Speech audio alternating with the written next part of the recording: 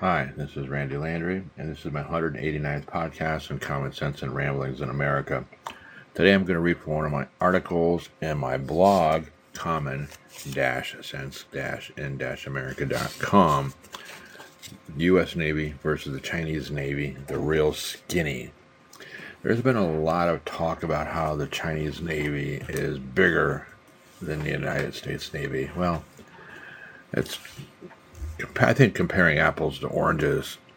Yes, they do have more ships, in the water, but what are we talking as far as quality goes? They have 2 aircraft carriers, we have 11. We have more destroyers in them. Sure, they have more frigates and other boats like that, smaller ships, less sophisticated, though they are improving in their technology. Their planes are also not comparable to ours, and their technical savvy. Again, they are catching up in some areas, and they do have more submarines. Again, they're going number over quality, so quantity over quality. So I'm going to read this article. This was an article that was written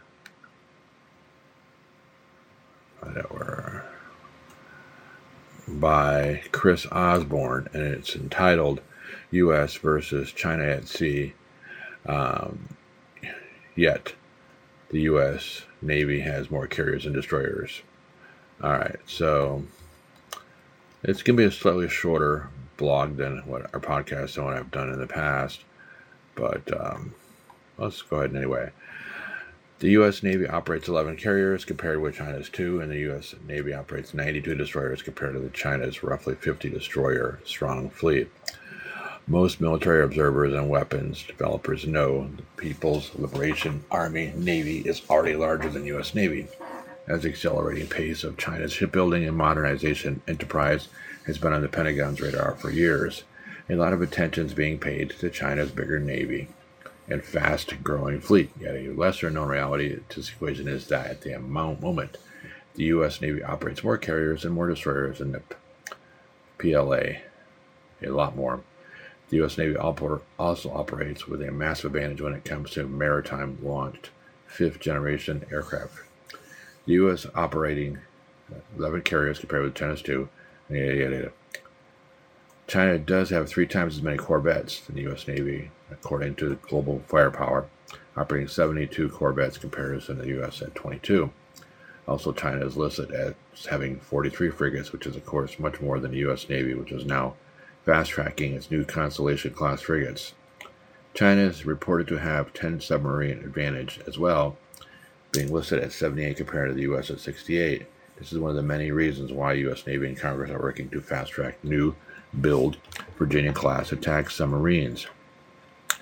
Looking more fully at the entire Chinese fleet, there seem to be several extremely critical variables to keep in mind, particularly when one speaks to compare PLA maritime combat power with the U.S. Navy combat power. While much is being made of the fact that in terms of pure numbers, the Chinese Navy is larger, when it comes to what are arguably the most critical naval platforms, carriers and destroyers, the U.S. Navy retains an extremely significant advantage. Also, while mass still matters, to quote the famous Sun Tzu, and the ability to deploy large yet dispersed networked maritime formations is doubtless of massive significance when it comes to blue water or open water ocean warfare, simple numerical advantage may prove much less decisive than fewer ships with superior technologies. Pure fleet numbers would seem to provide much less of an advantage in today's maritime warfare environment when compared with technological capability, particularly when it comes to sensor and weapons range, precision, unmanned systems, multi-domain networking, and surface-to-air, ground, undersea connectivity. Should a single U.S. Navy destroyer have the technological ability through multi-domain networking, advanced sensing, and long-range precision weaponry to see and destroy PLA Navy warships from safe standoff distances, then large numbers of Chinese ships would be extremely vulnerable and at risk of being destroyed by a single U.S. Navy warship. The reverse is also true, meaning should the PLA operate a higher level of sensor range and fidelity, coupled with advanced weapons, then an numerical advantage itself would prove much less decisive. Simply put, having more ships does not instantly translate into maritime warfare or technological superiority, as naval power is best measured according to a wide range of criteria to include sensor range and fidelity, weapons targeting, missile defense technology, weapon sophistication and lethality, and perhaps most of all, the extent of secure multi-domain networking capability. Chinese carriers versus U.S. carriers. China is fast building its own aircraft carrier fleet and is already well along with its U.S. Ford look-alike Fujin carrier. Due to the PRC's well-known and often discussed civil military fusion, large population and industrial capacity, China is likely to add carriers on an accelerated timeline. For instance, China is moving quickly to construct another massive shipyard to supplement its existing manufacturing operations. While having fewer carriers may mean China cannot project global power, influence, and presence the way the U.S. Navy can with 11 carriers, yet the presence of several operational carriers in the Pacific presents an extremely significant regional threat in terms of an ability to launch sustained air campaigns against Taiwan, Japan, Korea, or even Australia. Added to this occasion, should the PLA Navy bring several carriers to a maritime warfare location somewhere in the world, their ocean warfare force could be both massive and extremely lethal. Not long after the U.S. Navy conducted dual carrier war training drills in the Pacific earlier this year, the PLA Navy did the same thing with its two operational carriers in an apparent effort to demonstrate a comparable maritime warfare capability. The margin of difference when it comes to carriers, however, likely pertains to some more difficult to discern factors, such as the relative sophistication of layered ships' defenses, the strength of China's ability to replicate a carrier strike group, and of course, the kinds of attack and surveillance aircraft PLA carriers can employ. China is also at a significant deficit in this respect as well, given that the PLA is only reported to operate two prototypes of its J-31 carrier launch 5th generation stealth fighter.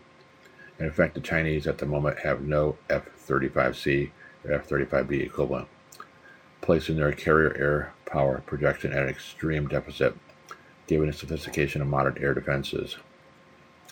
Multiple reports say China is on pace to double its fleet of destroyers within just the next 5 years. At the moment, the U.S. operates more than 90 destroyers, and China is reported to operate a fleet of roughly 50. However, should the PLA Navy's plans to quickly double its fleet size in 5 years materials, the numerical balance of power will be quite different. This introduces an important point because, though China may have more overall ships than the U.S. Navy, it does not appear as though the PLA Navy operates more carriers and destroyers when compared to the U.S. Navy. While this may change quickly in coming years, this seems quite significant, and of course the U.S. Navy continues to rapidly add new high-tech Flight 3 DDG-51 destroyers. Also, the concern about China's fleet is by no means restricted to pure numbers, but also grounded in uncertainties related to the relative sophistication and capability of China's new Type 055 destroyers. Having more destroyers does not necessarily equate to any kind of maritime superiority if they cannot compete with the range, precision, networking, and overall capability of U.S. destroyers. The U.S. Navy has at least 10 DDG-51 Arleigh Burke Flight 3 destroyers in development, and DDG-51 Maker Hill has announced the launch of the U.S. Navy's third Flight 3, the Ted Stevens. U.S. Navy Flight 3 destroyers represented quite a step forward, as they are built with a paradigm-changing radar known as AN/SPY-6 radar system. SPY-6 is reported to be 30 times more sensitive and precise than previous radar systems. Developers have, for years, explained that the SPY-6 radar can detect objects 1/2 the size and twice as far away as existing radar. This increased power density, range, and image fidelity is enabled by the use of military-grade gallium nitride, described as advanced materials which increase power density, sensitivity, and throughput of electromagnetic systems. What about Chinese destroyers? If the PLA Navy has more of them, does it equate to a superiority if they do not operate with a comparable threat detection, range, or weapon systems? Most likely not. So, despite the pace at which China is adding new destroyers, A Chinese Communist Party-backed newspaper says the PLA's Navy new Type 055 destroyers are engineered for multi-mission operations to include land attack, open water, maritime warfare, and anti-submarine missions. The new Chinese ships are armed with rocket-propelled torpedoes, operate sub-hunting helicopters, and advanced sonar systems. Dangerous Chinese Type 055 destroyers. The first Type 055 Chinese destroyer, the Nanjing, looks a little bit like a hybrid between the U.S. Zumwalt and Arleigh Burke DDG-51 class destroyers. It does have what appear to be some stealthy attributes such as a rounded front hull and smooth exterior with fewer protruding structures, that there are mounted antennas and what look like masts in the back as well. The helicopter landing area in the back of the Nanjing does look like a U.S. DDG-51. Type 055 anti-submarine attack. In recent years, Chinese government-backed newspapers have reported that its first Type 055 destroyer, the Nanjing, fires rocket-propelled torpedoes and has demonstrated submarine hunting proficiency. The PLA Navy has conducted helicopter-dropping sonar submarine detection missions, such using a Z-9 search helicopter. This is quite similar to how the U.S. Navy uses its NH-60R helicopter as a submarine hunting platform. Chinese destroyer and ballistic missile defense. Yet another critical element of maritime combat power relates to the possibility of ocean-based ballistic missile defense. The Pentagon's 2021 annual China report projected that indeed China has been developing a BMD type capability for its types 055 destroyer.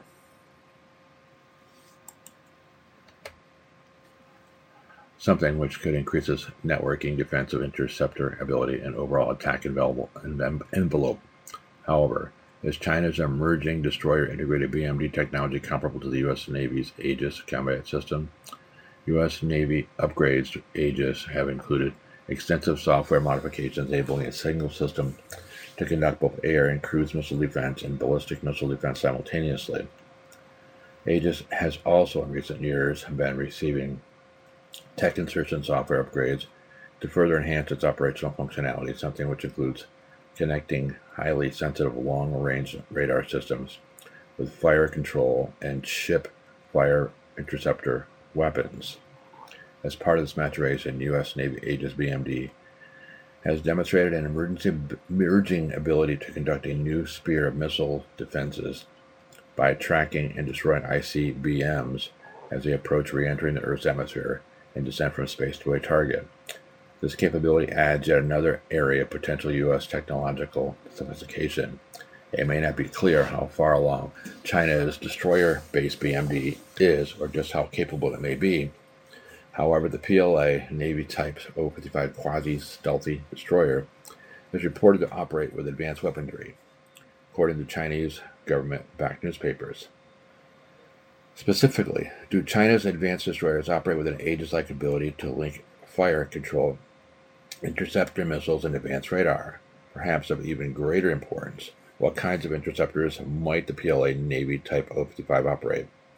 Chinese press has repeatedly been reporting on testing of a PLA Navy ship-launched hypersonic weapon. Yet does the PLA Navy operate interceptor weapons in any way comparable to the U.S. Navy's upgraded SM-3 Block 2A with longer range, enhanced target discrimination enabled by software upgrades, and an ability to track ICBMs? The U.S. Navy is progressing quickly with its own ship-launched hypersonic weapon called the Conventional Prompt Strike Missile, slated to arm destroyers by 2025. While the exact capabilities of China's ship-launched hypersonic missiles weapon may be tough to discern, it appears the U.S. Navy closed an apparent gap or deficit in this area.